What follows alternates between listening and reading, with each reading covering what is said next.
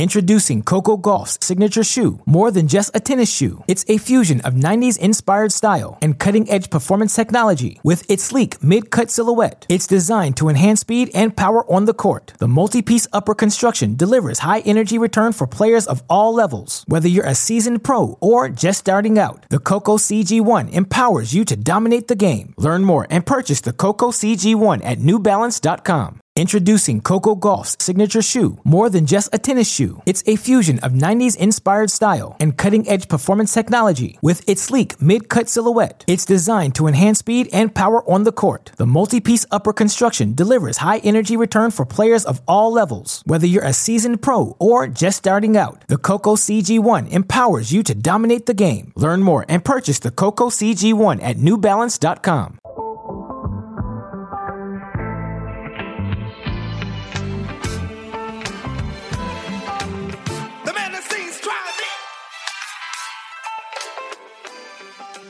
Welcome back, Cracked fans, to another edition of the Cracked Interviews podcast. I'm your host, Alex Gruskin. On today's show, we are joined once again by Bethany Mattek-Sands from Australia as she talks to us about what her time in quarantine has been like, how she thinks all of these players are going to react to these past 2 weeks, how it may influence their play, what changes maybe professional tennis needs to make to adapt to the reality of 2021. It's a fascinating conversation, and whenever we have B-Dog on the show, you know we are going to have fun. So very excited for all of you to hear today's conversation. Now, if you are listening to this interview in podcast form, know that you can enjoy both mine and B-Dog's smiling faces on our YouTube channel. We recorded this interview via Zoom as well. If you are watching this on YouTube, you already get to see that. So without further ado, let's get to my conversation with the one and only Bethany Mattek-Sands.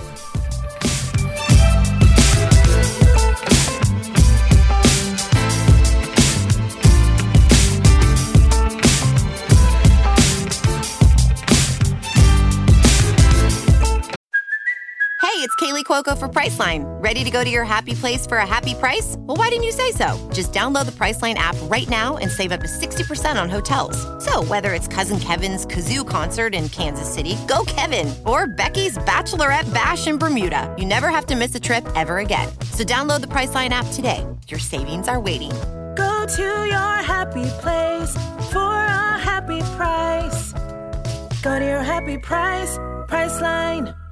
Joining us on the podcast again, she is a 9-time Grand Slam champion, Olympic gold medalist, returning champion here on our Cracked Racquet shows, hosts of so many media shows throughout the tennis universe. It's Bethany Mattek-Sands. B-Dog, welcome back. You look like you are glowing from some Australian sunshine. How are you doing?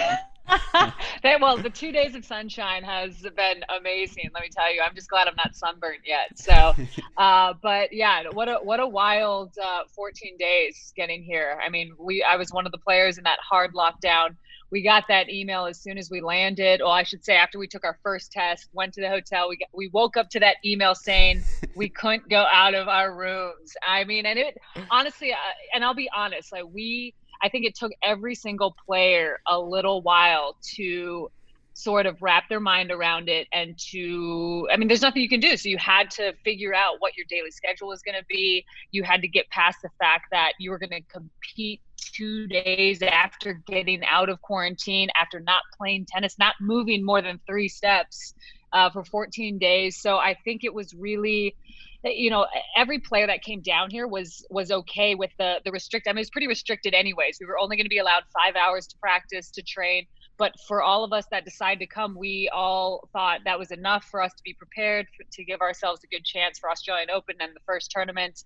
So I think that kind of came as a big shock that I think it was 72 players were how many that ended up staying in the hard lockdown. And then we got out midnight. What was it? Midnight on Saturday?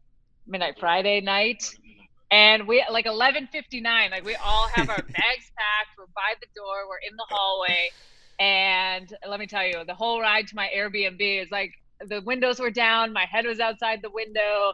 I didn't even care if it was raining. Didn't matter. So it's been quite the adventure. But like you said, I felt like I jumped right back into Tennis United. I was doing the AO Countdown show. with Todd Woodbridge, and we had a blast. Talked to a few players in quarantine. We had a few player WhatsApp chats going.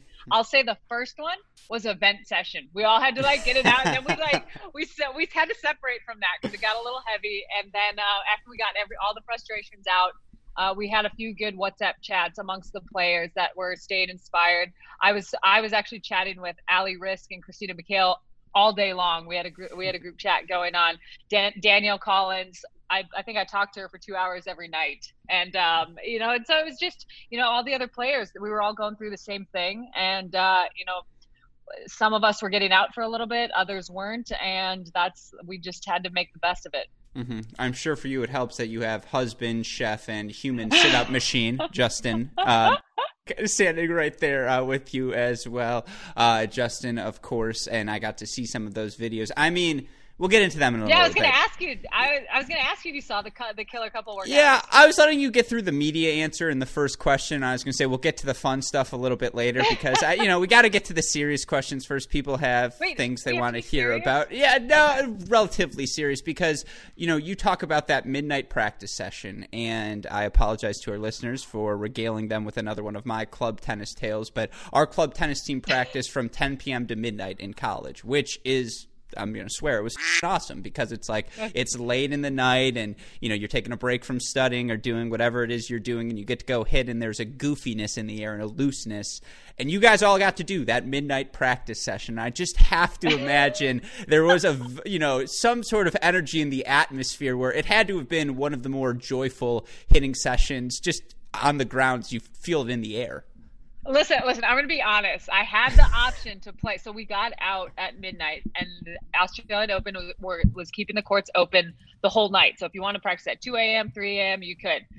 I thought about it, and it was very tempting to run out there and be like, I'm free. I'm going to just practice for 2 hours, move around. I didn't want to with my sleep schedule. That was too important to me. So I was like, I'm going to go home. We actually talked about it too. I talked about this with Christina. I talked about it with Allie because they were like, are you practicing? And, you did see some players take advantage of that. I think it was great that Australian Open stayed open. It had the lights on for players that wanted to do that. But for me, I got to my Airbnb. I got a good night's sleep. I woke up the next morning. I hit twice the next day. So but I will say this. Night practices and night matches, I live for night matches.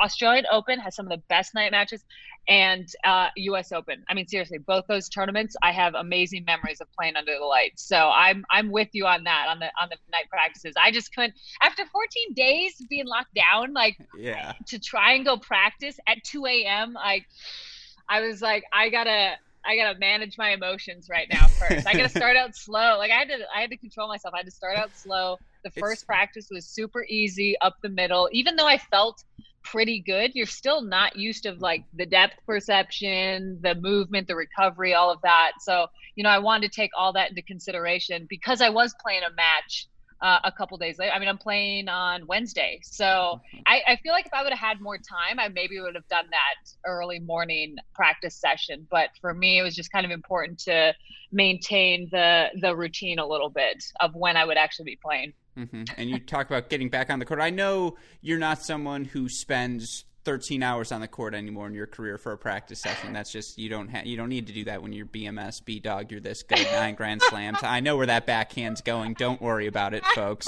I love it. I love how you say that. I mean, I am. I'm confident. Listen, I'm not going to lose the hands to feel. Yeah. But I'm glad. I'm glad you said that. No, the saddest thing is I feel the same way at my level. So it's like, come on. If I'm playing you, I'm like, yeah, I'm f***ed. But if I'm playing someone who's a local schmo, I'm like, nah, I'll be okay. I'm not too worried about this. Anyways, the point being, the one thing I did suffer, and again, we hosted a Cracked Racquets tournament this summer, which is a really cool thing we got to do. But unfortunately, there were some backdraw withdrawals, and the tournament was the weekend of my birthday. And so Dalton says, hey, I have a birthday gift for you, Alex. And I'm like, oh, what could it possibly be? And he's like, do you want to go play this backdraw match? And I was like, do I want to play a backdraw match? Absolutely, I want to play a backdraw match. And so I haven't played a match. I don't know, 2 presidents ago, something like that. It's been a while, just to put it in perspective. And I did, and it was a blast. And you see this neckline, I'm still in pretty good shape. And like that being said, you got a good jawline there. I see it. That and the brows are the redeeming features. But we're going through the match, and we are off track here. We'll have fun. I told you, we'll have fun from the start. But and this is supposed to be the serious question. Yeah, the serious question is, I felt a blister on my toe. I felt my toe in pain, and I was like, oh, this doesn't feel good, but whatever. And then I'm going for a forehand, and I feel a pop. And I was like, that was the blister, and this was all in the course of a match. And I am not a world-class athlete. You are. You push your body in ways far past anything I am capable of. And so that first day, the blisters, the toes, the sore hamstrings, all of those things, how real is that? And are you still feeling it 3 days in? Yeah. So if that was a long setup for the question. I apologize. No, listen. I appreciate the color commentary. I really do. I like stories actually. So, but I will say I was keeping up with my fitness in the room. And again, you can only do so much. But I had a racket in my hand. I was kind of doing some volleys against the wall. And I will say that the volleys against the wall actually help a lot with the forearm soreness. There's been times where I've been in great shape, but if I haven't picked up a racket and actually made contact with a ball, like I could feel amazing and my forearms just like this, and I gotta take it easy. So blisters, I was managing that a little bit. Same thing with the feet. I mean, I'm taking a couple steps on the carpet in my room. That's different than 3 or 4 steps and running to the net on hard court. So I think all of that was one of the reasons why I took it a little bit slow, because again, like even if you feel great, a blister can take you down. It's like, it's no joke. If it's in the wrong place and you just can't tape it or pad it enough, like it's enough to prevent you from playing. Same thing on your feet. And I've actually struggled with blisters on my hands and my feet for a while. So that was something that I really kept in the back of my mind with like how I wanted to manage my practices while coming back. But in all honesty, like we actually had some great workouts in the room. I mean, we really kept the heart rate up. We did intervals. We kept it entertaining. Justin worked out. So we both came out of this in pretty good shape. And, again, it's a big mental push as well. You really have to get past the fact of what you can control and what you can't. I feel like everybody in the hard quarantine was working on their visualizing skills. You barely had enough space in some of the rooms. Some players had bigger rooms, but other players, a normal room, you couldn't hit a serve full. You had to kind of like choke up on the grip. So I think just a couple of those things was what I really wanted to focus on once I got back out on the court. And then again, managing the time are my hamstrings sore, something like, if I haven't hit serves in a while, you're going to be landing on that left foot. So how does that calf feel? How does that hamstring feel? How does that glute feel?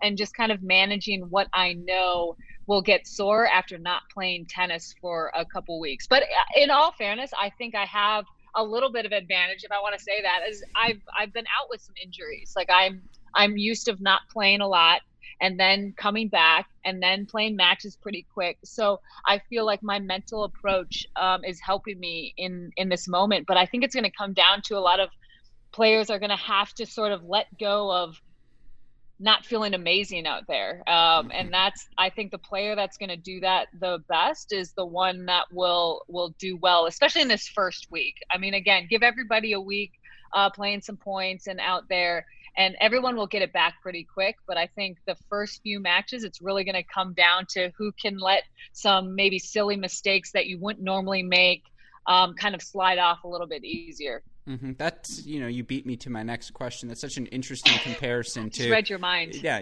we have that synergy, B-Dog. And by the way, I'm glad you're talking about volleying against the wall. I'm glad you now refer to Justin's abs as the wall. That's good to hear. That means you guys are in a healthy place right now in a relationship. So yeah, exactly. Yeah, that's always good to hear. And again, I want to talk about the fitness, but there are a lot of different things here.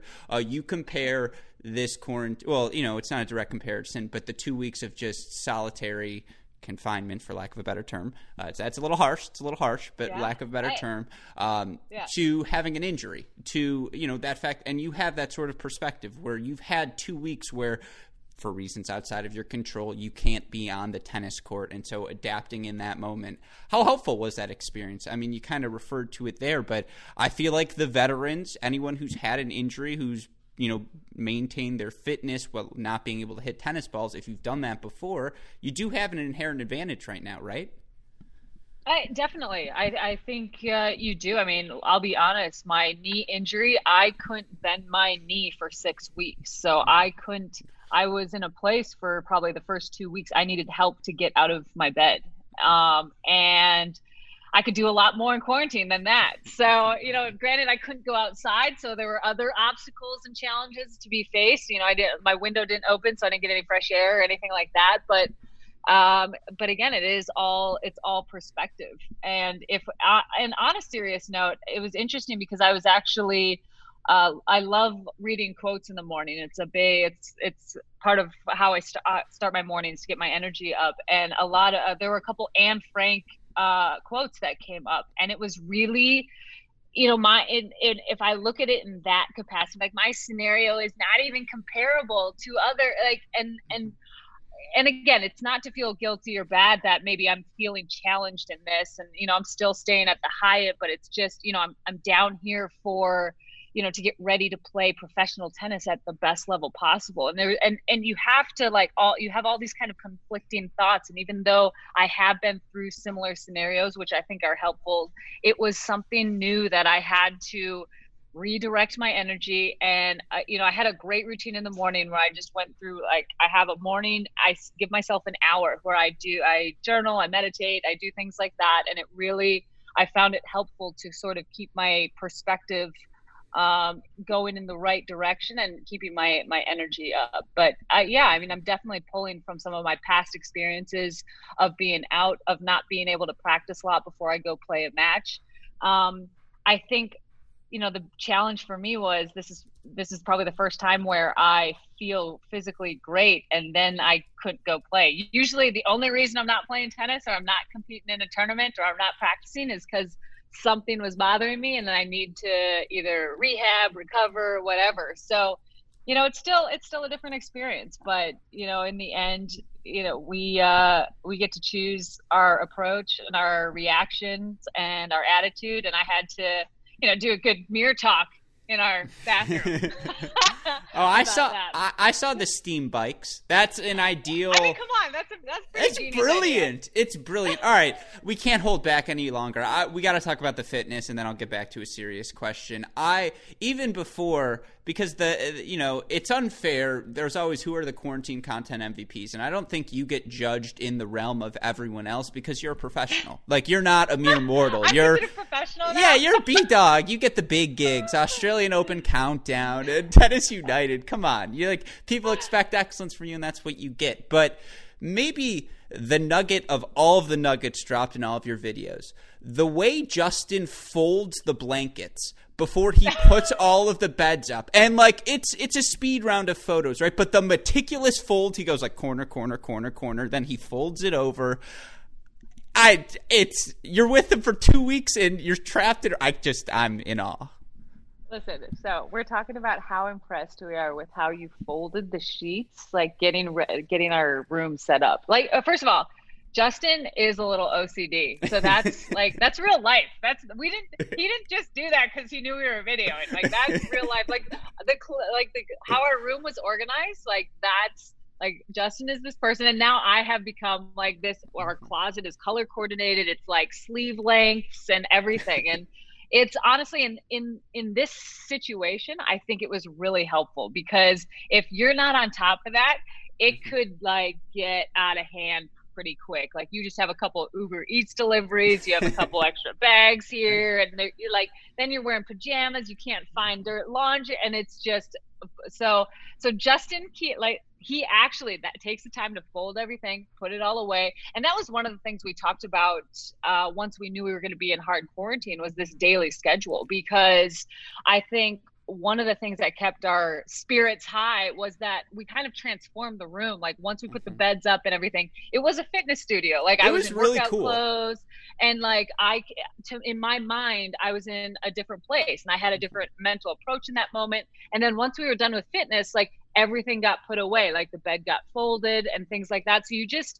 had this kind of fresh feeling all the time, which is something that I could have, that I would say would easily get lost if you weren't on top of that. But the other thing too is like we actually had a daily schedule, because again, if you're in a room 24/7, you could wake up whenever you want. You could eat whenever you want. Like you could easily lose track of your days. And I was like, no, like we're going to have like, this is when the curtains are opening in the morning. This is when we're going to work out. This is when our daily Australian Open Zoom meeting is. This is what I want to do for tennis. This is our Netflix time. And we just categorized that every day. And it was actually really helpful, because I'll be honest, Justin and I have opposite like daily life schedules. Justin's a night person. He'll stay up till 3 a.m. and he'll be productive till 3 a.m. I'm like, no, I need my beauty sleep. I need at least 8 hours. Lights go off at 10, and I need lights to go off. I'm not one of these people that can have a TV on, music in the background, and like fall asleep. Like there needs to be like lights dimmed, like quiet, nice music, do my routine, and then I'll crash. So we kind of had to come to this happy medium where it's like, all right, this is how late like we can stay up. This is when I'm going to get up. This is what I want to do in the day. And I think that was really helpful too. But that's a veteran move, I feel like, from being married for as long as we were. But that was probably the biggest key to the 14 days. No, I swear to God, I put on jeans this weekend for the first time in 3 months. Like it was, and I would say we why. went out to a restaurant last night for the first time in a while. Like I was dressed up. I was like super pumped. I was way overdressed. It was worth it though, right? You're like 100%. The thing is, I don't want, again, I guess I wasn't quarantining. I'm keeping it clean. Don't worry. It was for non-malicious intentions for everyone out there. I kept it, anyways.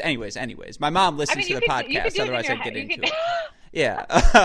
You can do it. I would dress. I was about to start if we had to be in quarantine much longer, I was about to start dressing up for our dinners in quarantine. Yeah, so no, this jacket I wear is dressing up for me. To that point. I'm fancy right now. I'm wearing my formal jacket. Come on. You are kind of fancy. But you're keeping it casual with the cap. Well, that's because I don't want you to see the hair. Anyways. But so you talk about creating the new environment, and that is a veteran move. But I'm also curious because the New York quarantine wasn't exactly like this. It's not a direct comparison. There was overseas travel, Australia, a little bit more strict to say the least than the rules that were in place in New York. But were there any tips you picked up there that you think helped you for this time? You talked about creating the new gym and doing that. I have to imagine round 2 of quarantine, yes, a little bit more extreme. But were you at least somewhat more prepared? 100%. I'll be honest. The New York bubble crushed me a little bit. And I think it was more because it was the unknown. It's not that anyone did a poor job. It's just, it was so different from how US Open is normally. And and I felt like in this moment, COVID sort of took away a lot of what I enjoy about being a professional tennis player. Like we get to travel the world, we get to explore cities, we get to play in front of fans. And so much of that, I think it took me to realize like in these bubbles that was a big part of why I love playing professional tennis. And of course I love practicing and playing, but I could practice at home. I could stay in Phoenix. And like, if I just really love, hitting balls back and forth, like I have some amazing courts in Scottsdale and in Phoenix that I would love to just chill there. But so I think the US Open bubble and the French Open bubble sort of helped me realize how important this daily schedule was, and finding things to do that will keep your energy up. Because when I kind of went into the Cincinnati bubble a little cold, and although we could go outside there, which was actually really nice. I think that's a big difference. And that's what made it really tough here in Australia. I think if we could have even had a little bit of time outside, I mean, even 30 minutes, something, I think that would have made a big difference. But again, it was out of our control. But I definitely think the bubbles from last year helped me be a little more organized coming into Australia. And I'll be honest, in December, I had to be honest with myself because if I was going to go, I had to be willing to accept that this is like, you're going to be quarantined. You're going to be in a bubble. Like you have to go. So if you're going to decide to go, like you're going to figure it out, or don't go, don't play. If it's going to be overwhelming, if it's going to take away the joy and the passion of playing, then don't go. So I kind of had that conversation with myself and with Justin and with my team, like before I went, because there were a few times where I was like, I don't know if I want to go. Actually, I love tennis, and I think, a big plus for Australia was the light at the end of the tunnel was we would be out and we would be in a pretty normal environment, and we'd be playing in front of fans. So I was like, okay, I'm going to give the Australian Open bubble like some good energy. They almost beat me with that email about the hard quarantine, but yeah, I mean, it's been the most extreme bubble so far. And in all honesty, I think it's been if we really want to talk about safest, I think if you want to create a real bubble, you almost have to do it this way. There was still, I think, I don't want to throw any other tournaments under the bus, but I mean, this is how you have to manage it if you really want no contact between people and trust me, I learned more about viral shedding and incubation periods, like on all these Zoom calls with Craig Tiley and the health administration than I think I have ever, I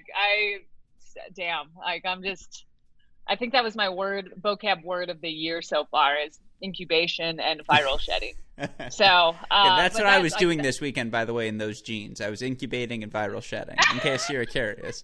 Okay. So I learned, it makes so much sense now. Yeah, but no, I completely understand, and it brings up to go from that to a serious question, but you look at, and there has been a release of the schedule moving forward. Hopefully there will be, some sort of facsimile to the South American swing. There will be some North American tournaments thrown in, some European tournaments thrown in as well. And, obviously that's going to involve a lot of traveling. It's going to involve a lot of going from site to site, minimal bubbling, let's go with bubbling, of the players as there are in Australia. And you talk about what is the 2021 season going to look like. Is the money there to do this? I don't know. But would it just from a player's perspective, I feel like 3 months or 2 months or just like 6 weeks of events in one location, it feels like an obvious solution, doesn't it?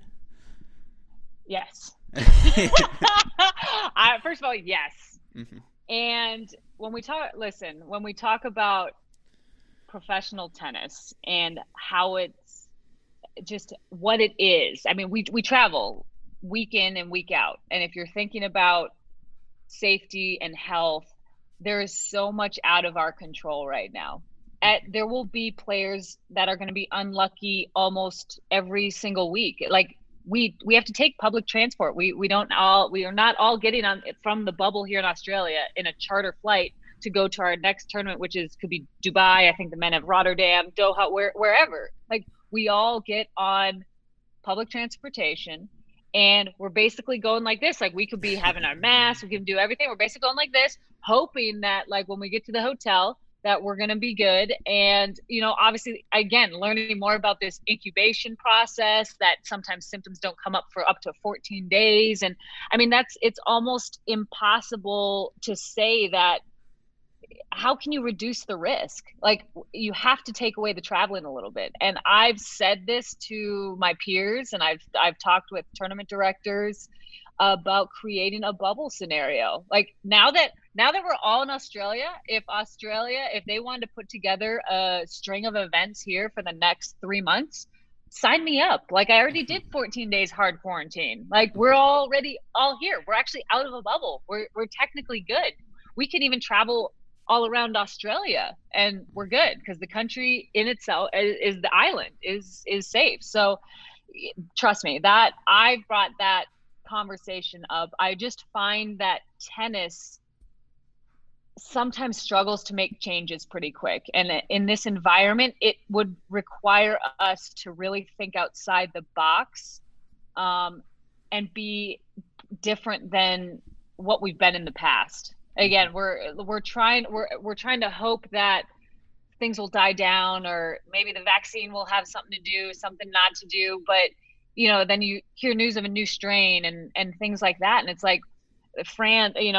Other countries in Europe are putting 14-day quarantines, 7-day quarantines, 10-day quarantines. Like if we're going to a tournament for a week, like How are we supposed to go stay in a room for 7 days, go play one event, and then go to the next place and quarantine more there? Like the system right now as it is actually unsustainable. Like, and if tournaments aren't selling tickets for fans, like we just have to come together and find a better solution. And I think there is. Like, I think we can dive into how can we stream better? How can we connect with fans more through digital, through social media? Like, can we create some red zone scenarios where you can see more matches? Like, can we, you know, we don't want to crush the tournaments that we can't travel to. Like, how can we work with these tournaments to, you know, help those sponsors, even though we're in Australia? Is it about putting like Doha at the back of the court, even though we're in Adelaide?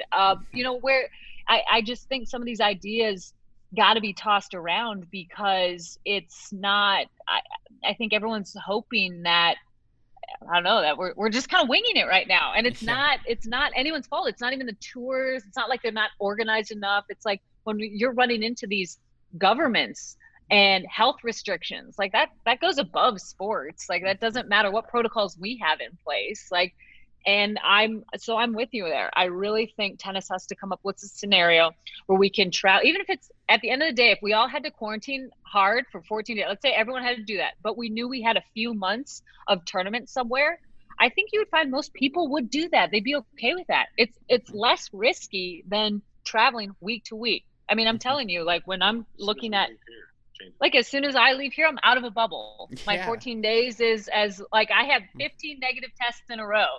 That goes out the window because I got to jump on a plane and I got to go to Dubai. And then I got to jump on another plane. I got to go to Doha. And I got to jump on another plane. You go to Moscow. And then we go, I mean, where, you know, it's Spain, France, Italy. And as much as and that's the thing, like, I love traveling. I love these tournaments and I love going to all these cities. But in the temperature right now, I just think the structure of tennis is unsustainable, and we have to have that conversation. Yeah, no, I agree. And honestly, like, I think some players are it hit home a little bit, especially for the players that did hard quarantine here in Australia, because we're all kind of thinking, this is the beginning of the year. Are we doing this all the way through November? Like, we already have a pretty grinder of a season. I mean, it's even in normal years, we would talk about the travel and how much it can wear you down if you're not careful. And we go from January and November, a couple weeks off, and then back at it. And it's now you add all these COVID protocols, and you have a lot of players, I think, rethinking how many tournaments they can play. I think you have some players even considering taking time off. Like, and then you have some players that are also like are concerned for their health. And even though we might not be in that demographic where we would have some serious side effects, but there's still players that are concerned about that in general as well, and not only just their careers. So I think I just think we have to have these discussions, and I really hope that the tours, and obviously I'm close with Steve Simon, and I've been in the chats with Craig Tiley and Australian Open and even the US Open, the USTA,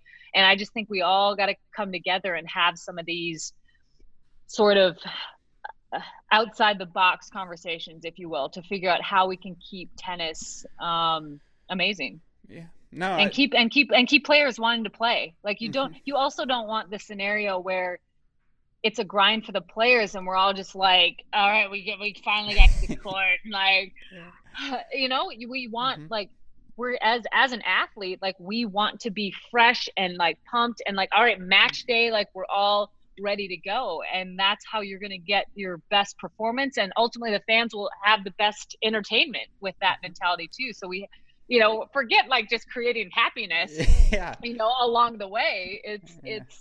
So it's a lot of things. So that was a really long answer to that, but I think it's a really important question because, I'm feeling great. I want to play tennis. I love playing tennis, but I've even thought about how much I want to travel this year to play. Mm-hmm. Yeah. No, first of all, this is why you have an open spot on this podcast always, because all of those things I would echo and I agree. And the problem is, and again, I I don't want to get you in trouble. I don't want to get myself in trouble, because sometimes you say things and you do hear about them. There are just a lot of entities in tennis, right? There's the ATP, the WTA, Tennis Australia, the USTA, the French Tennis Federation, the LTA, and those are just like the big ones. That doesn't get into agencies and individual tournaments and individual players who all have different desires of what they want from the season. And of course, it becomes very difficult. And, we wanted to do something, and it's not even at the ATP, right, where you're talking about millions of dollars. We're talking about college tennis, where respectfully, college tennis fans who are listening to this, it's not millions of fans. It's in the thousands of fans. And yet you go to one of these schools and you say, hey, we'd like to use your broadcast for our Cracked Racquets Red Zone. And they're like, well, if there are subscriptions or any advertisements on it, no, you can't, because obviously if there's money to be made, we need to be the ones making it. And it's just like, well, respectfully, you then. Then we're in trouble, because this is why this sort of thing doesn't happen. And by the way, this is where I get in trouble, because I hope I didn't call out any specific school there. Yeah, no, I'm a big fan of all of the schools, and a lot of them have called since and said yes. And anyways, that was a humble brag there. You see how I worked in the humble brag as well? Yeah, no, that's good. Hey, I appreciate it. I do what I got to do. Yeah, but thank you. And you like it when you point it out as well. That's half the battle. Yeah. But, there are just so many competing entities. And so if you said we have to do 6 weeks in North America, well, then Rotterdam, and again, random example, or Barcelona is like, well, no, this is our part of the year. But then you want to do 6 weeks there, and it's the same thing. Well, at some point during that 6 weeks, a tournament was scheduled elsewhere in the world, and where's our slice of the revenue? And there's no central body, with all due respect, because the ATP, the WTA, the players, everyone's a little bit different. No central body distributes the revenue in tennis, and we're not talking revenue distribution. We have really come full circle here now. But I've gone back to my college roots. Officially. Listen, we're just peeling an onion back right now. Let me tell you. But those are the underlying issues, right? And it's just to get any person to say, hey, 6 weeks of revenue, all of it, here's the player's share of the revenue, here are the tournament shares of the revenue, we're going to distribute them proportionally to what you normally get during the year. All the tournaments would be like, no, because you say, well, Charleston gets 17%. They'd be like, we deserve 22%. And then it's just, that's what happens. And so that being said, do you think sans that, Maddox sans that, excuse me. Do you? Sorry, sometimes it's 10:30 here on the East Coast. Cut me a break. It's very cold in this garage. Yeah, I appreciate that. Thank you. Again, that's why you're always invited as well. So Maddox sans that. Do you expect the season? I mean, it's going to carry out as normally, right? Because these tournaments, it seems like they're pretty committed to just saying, again, we're going to roll with it, and whatever happens, happens. I think everybody wants the tournaments to go as planned, and I think the bigger tournaments, you'll see them doing okay. I think they'll make it happen. I just think what we can't control is when governments shut down borders. Yeah. I mean, if half your jaw can't get in a country to play, then do you play the tournament? Yeah, that's a problem. Then players aren't saying, oh, I don't want to play because I'm injured, or I'm going to take a week off. You're having players that want to play and they can't get there. And I just think logistically it's going to be really challenging. And I just think players are kind of going to become more aware of that, because you're going to have more and more incidents where it's like, well, if this country can't get over to here, and if we need 3 more days, I don't think players are going to be able to manage that. To me, logistically, the conversation of having a bubble scenario is really worth it. I feel like I've mentioned this topic back when Indian Wells got canceled last year in 2020. I said Indian Wells is one of our biggest tournaments. If that's getting canceled, we need to sort of game plan a little bit and strategize about how tennis is going to look for the next year or even 2. Right now, I mean, again, I think everyone was kind of hoping 2021 was going to be like, all right, we're done with 2020, we're starting new. And, it's not, it's the same. And I think it's only going to get more challenging. Maybe if this new strain hadn't come up, could things have been opening up a little bit? I don't know. It's hard to explain.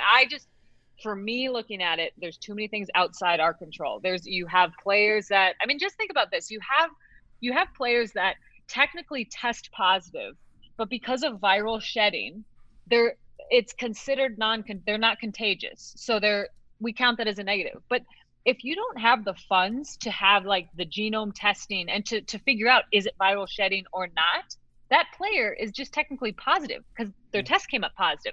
So they're out.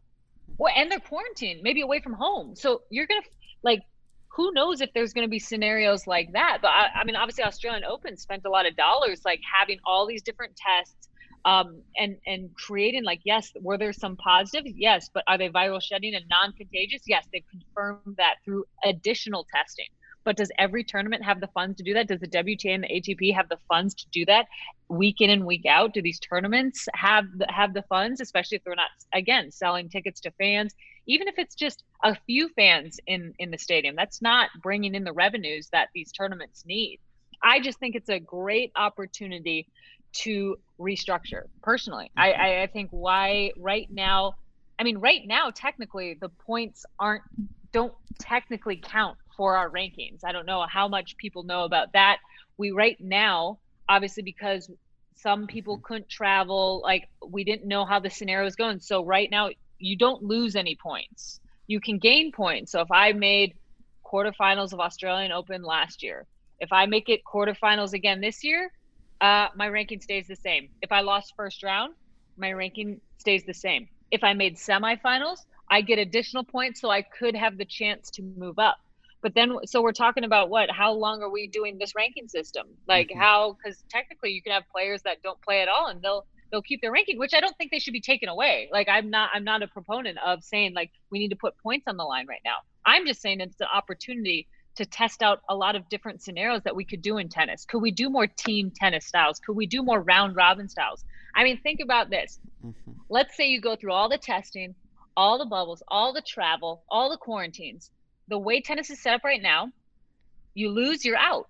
So half the draw is doing all of that for one match. Yeah. That's just not feasible. It's not. And I get and that's where I just think the conversation, again, I don't have all the answers. I'm just saying, here's how I'm looking at it. That's not sustainable. And that's not like we can come up with something better, especially now. If we're saying that, hey, the points, we're kind of freezing the points a little bit in the rankings, like that's fine. Like I'm good with that. But then let's test out some other things and see if maybe team tennis helps us connect with fans more. Maybe we can let's try shortened scoring format. So maybe we can play more matches in a week or in a few weeks. And I just think those ideas should be tossed around, and tennis just loves its history. And I love it too. Like, don't get me wrong. I appreciate the history, but I think in this time period right now, in this temperature in the world, we have to consider some outside the box thinking. No, you have the opportunity to experiment and get away with it, because if something doesn't work, you can say, well, it was the COVID year and we were just trying something new and it didn't work. And like case in point, you talk about team tennis, you were at the Greenbrier, and obviously we've talked about your experience since then, but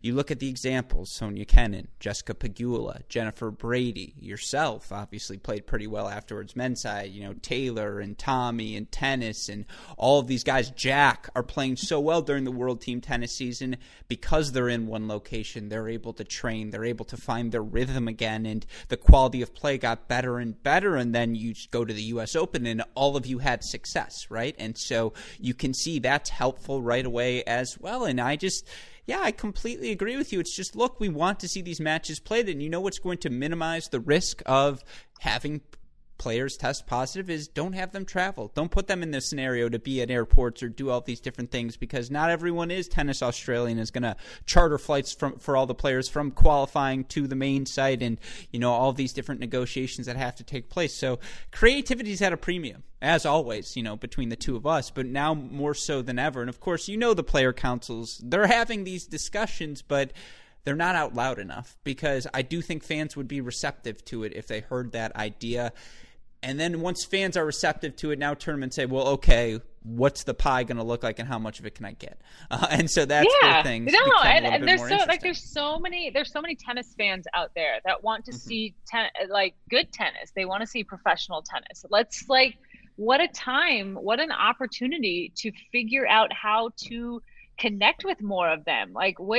You look at some of the tiebreak 10s, and you look at some of these shorter scoring formats that they've used in the past and how exciting it is. And even at the Greenbrier, you got singles, doubles, mixed doubles. I think that was awesome. Entertainment wise, you got everything in a couple hours. And how many different players did you get to see? How many different players were on the court whose names you saw on the back of their shirt?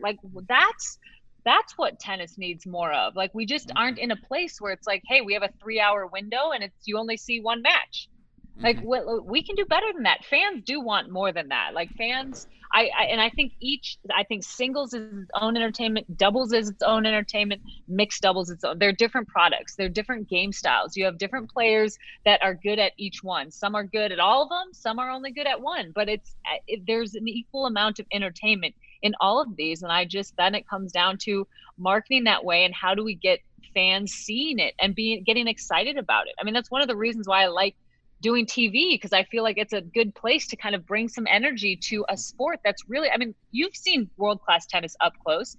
They're fast, they're athletic, and and I sometimes feel like the TV angles don't do tennis enough justice. We need to come up and really refresh tennis, because it's an awesome game. It's given me a lot. It's a sport you can play from when you're young till when you're old, and we have so many fans worldwide.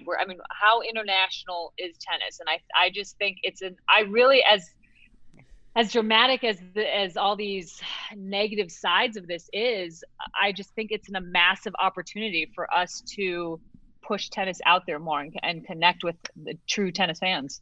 Yeah, no, again, I once we were doing a podcast interview with the Ohio State men's tennis coach, and I once asked him, how do you grow the appeal of the sport? And it was not an answer I was expecting, but he goes, everyone's got to wear a size tighter clothing. He goes, if you look at these athletes, they're incredible athletes. And men, women, show it off because they've all got six packs. They're all the best. The body fat counts are under 3%. It's all looking really good. And again, he said it and I didn't, so I could just be yeah, without being weird. But I was no, he's definitely right. There's some credence to that line of thought that I agree with you. It's just be experimental, try different things. Don't get caught up in the stuffiness of the traditions of the past just because you want to do that. Now, again, I promised you 30 minutes. We've hit the 45 mark. I just want to, I've got a rapid fire here. Few questions for you, then we can rock and roll. I promise. All right, rapid fire. Here we go. Yes. This is a serious question. Every so often, I like to throw them in. Any concern from you in general that now that a vaccine is available, some players may just opt out of taking it, and that could be an issue? Yeah, personally, for me, it's still it's still something you choose to do or not to do, and.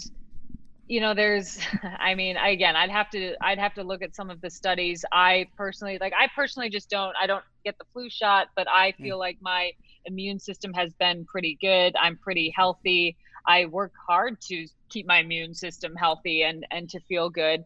Is that going to be the answer though? Here's the thing though. Let's say the vaccine's available. You're just because you have the vaccine, if I go to another country, it doesn't mean I don't have to do quarantine. It's not really. And you guys are pro athletes. No, I agree. And it's just, I should have framed it as, do you think there will be mandatory vaccination of players? That's what I meant. If these tournaments say, we expect these players to get vaccinated, what if it becomes widely distributed? I guess that was my framing, is could that be a potential issue down the line? I'm sure. Yeah. I think everyone's having that. I think worldwide, everyone is having this conversation. If you have a vaccine, will you be able to travel? Things like that. And I don't know how much you've read up on the studies behind the vaccines. I don't want to get too political with it, because I think if you do have concerns, if you feel like your health is compromised, it's definitely something that you should be first in line for sure. I just think is it going to give me more job opportunities to make my life easier? I don't think so. Are they going to get rid of the bubbles if everyone has vaccine? Especially if does it work the whole year? Like, do I have to get it? Like, does it work for the next strain? Like, I just think there's too many questions, which maybe ultimately will get answered. But I think in this next year, the vaccine is really not going to make a difference for bubble scenarios traveling right now, because we just don't. The world doesn't have enough handle also on the effects of it or anything. So I just, long term, is that something that people are going to conversate about? I'm sure. I would have to, if it became mandatory, I'd really consider. You'd have to talk. Playing. Yeah, you have to think about it. No, it's the science is unclear. This is what happens. It's been 9 months. I agree with you, and so it comes back to the reason I ask is because you talk about again getting these tournaments in one location.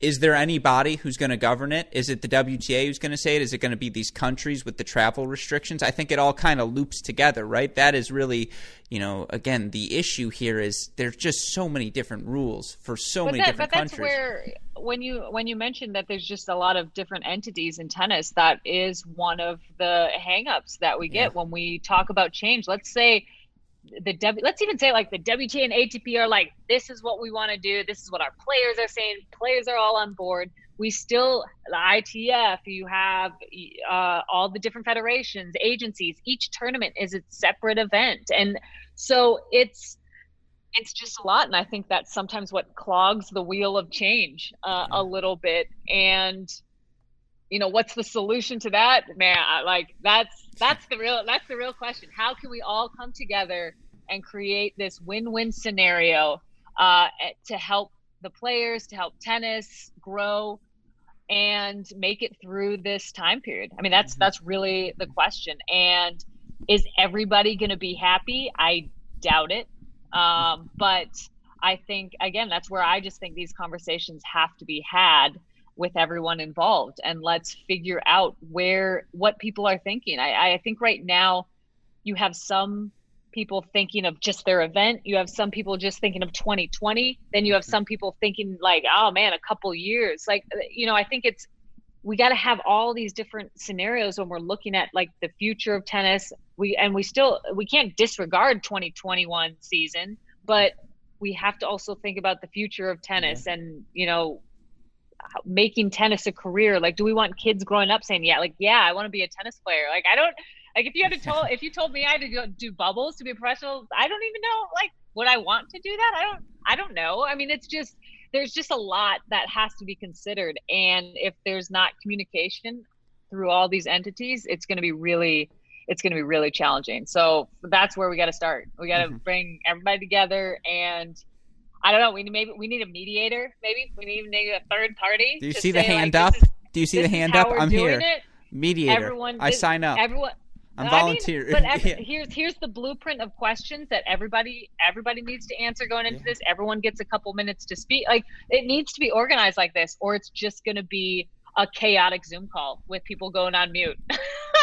Yeah, that's half the fun, of course. No, getting anyone in a room, getting 100 people in a room to do anything, always difficult. Yeah, just sneak me into the group chat. I'll throw in snarky one-liners here and there. I promise. That's perfect. Yeah, it'll be worth it. Humor is perfect, though. You really need it, because a lot of this can get pretty heavy. And, circling back to, why I like to post things that I do, because even though there are serious things and I'm aware of it and conscious of it, we all have to find some humor in life as well. And I think it just helps kind of bring the energy to a certain place, see perspective. And I think some people maybe think that if they're not serious, that we're not going to see the solution if we don't get serious about this. And it's really like, you can have a fresh, relaxed attitude and still find really good solutions to issues at hand.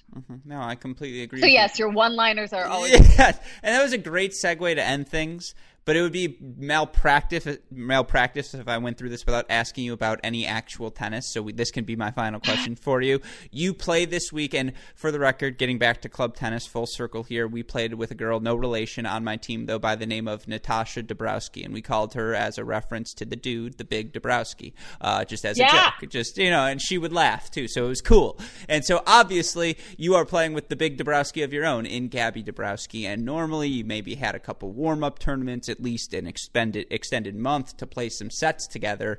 Obviously, that's not the case in this instance, and you guys are both vets, so you know what you do well. I feel like you can execute a doubles strategy just fine, but playing together, first matches here this week, how fun has that new challenge been for you? How difficult is it? What can we expect from team? I don't know. Do you guys have a nickname yet?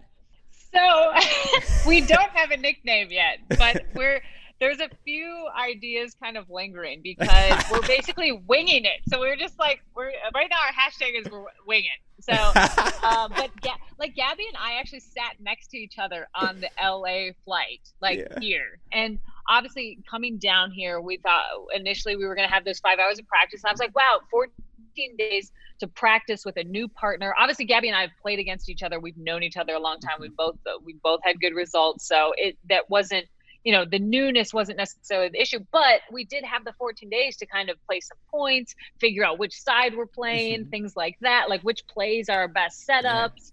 Yeah. And, we didn't get any of that. So we've practiced the last 2 days. We're actually striking the ball really well. We're pretty pumped about that. Gabby's awesome. She's a great player. When we talked in the off season about playing, we just thought our games matched up really well. We're, not that it's a spoiler alert, but we're going to look to be a wall at the net. She loves being aggressive. She gets close to the net. And, I think it's just a matter of getting a match under our belt. But really, for me, I think being friends with my partners off the court is a big deal. I think that's really what makes the difference when it comes to competition. We both know how to hit the ball. We both know how to play doubles. So I think it's going to be, we're going to jump into this quick, but I'm really excited. Even though we haven't technically played on the same side yet, we've only been hitting against each other. So in our minds, maybe we've visualized how we're gonna play. But we're winging it right now, and we'll see how it goes. But I believe we'll play Wednesday or Thursday our first match. This will be the clip. It'll be a fake WhatsApp, and you just texting her scenarios. You're like, so 30-40, you're serving. Where am I going? And it's like a speed dating round. And she's like, if she's like, you stay, you'll be like, that was the wrong answer, Gabby. I'm going. Just so let's be clear here. And so I'm just imagining a lot of that. Actually, here's the scenario. What are we doing? What's the game plan? So maybe I think that's actually after the next practice, I think we're gonna talk about that a little bit. But we're both playing singles this next event too. So that will be the first match we play. Then we'll be playing our doubles probably the day after. So it will be nice to be competing again. But I'm really pumped to be playing with Gabby. I think I've always respected her game.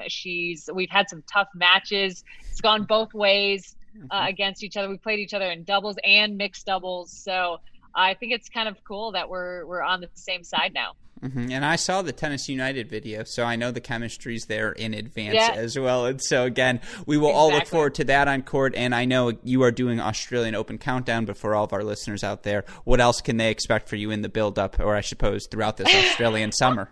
I don't know if I could possibly do more social media than I'm doing right now. The last couple days, I haven't posted that much actually because I'm doing things outside. I was like, guys, I'm not even checking my phone right now. So believe it or not, my life isn't quite all about Insta, even though I love sharing my life with my fans. I think that was a big part of social media for me. It was just a way to connect to people who wanted to follow my process and get to know me. Versus just something that you'd maybe read in a clipping or at a press conference or, in some news article.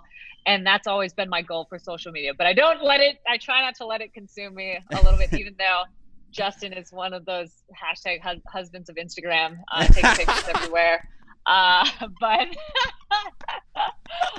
it's all fun. So I'm right now, it's really You're the only media I've done, I'll be honest, in the last few days because, once we got out, I was like, all right, practice schedule, training schedule, recovery schedule, sleep, like eating, like it's all been about that right now, getting ready. But I always do something. So you will see me somewhere. It's just right now it's on the court. You can see it on my face. You called me media. That's very kind of you. Yeah. I'm smiling. I'm very flattered. That's awesome. Again, I saw Justin as a human sit-up machine, and I was like, God, I could never do that for someone. I was like so devastated. Listen, 14-day challenge, you could probably do it. I could do the sit-ups. I couldn't be the sit-up bar. I would fall. I mean, I have bad posture as is, and I was just like watching this. I was like, oh my God, like what a beast. I mean, you were the real beast, obviously, but like that goes without saying. It was a surprise to see him in action. I think everyone was surprised at how strong he was. I was like, holy shit. I was like, guys, he's a lot bigger than me, so like, he kind of should. That's true. No, he is licking the cookie batter before he brings the cookies at the end. Like, that's what he's doing as well. And obviously, it is great, though. Content is so enjoyable, and I know I speak for all of us tennis fans. We always appreciate everything you do. So, B-Dog, good luck. Stay safe. Stay healthy. Kick some ass. We will talk to you soon. Yes, we'll talk again. Appreciate it. Yeah, stay safe. Hope all of you enjoyed my conversation with Bethanie Mattek-Sands. It is always a pleasure to have B-Dog on the show, and a huge thank you to both her and Justin for taking the time to chat with me. Obviously, they've got a lot going on as they prepare for the Australian Open, as they prepare to restart their 2021 seasons, and we will be wishing B-Dog and everyone down under safety, health, and, of course, luck as we all look forward to the 2021 season restarting. Of course, if you have missed any of the action, you need to catch up on all of the pro tennis that has happened. Be sure to check out our website, crackedrackets.com, our various podcasts, our YouTube channel, our social media, keeping all of you up to date on all of the happenings in the tennis world. But with that in mind, for our fantastic guest, B-Dog, our wonderful super producer, Daniel Westoff, and all of us here at both Cracked Rackets and the Tennis Channel Podcast Network, I'm your host, Alex Gruskin. You've been listening to another edition of the Cracked Interviews Podcast. Stay safe, stay healthy, and we'll talk to you all soon. Thanks, everyone.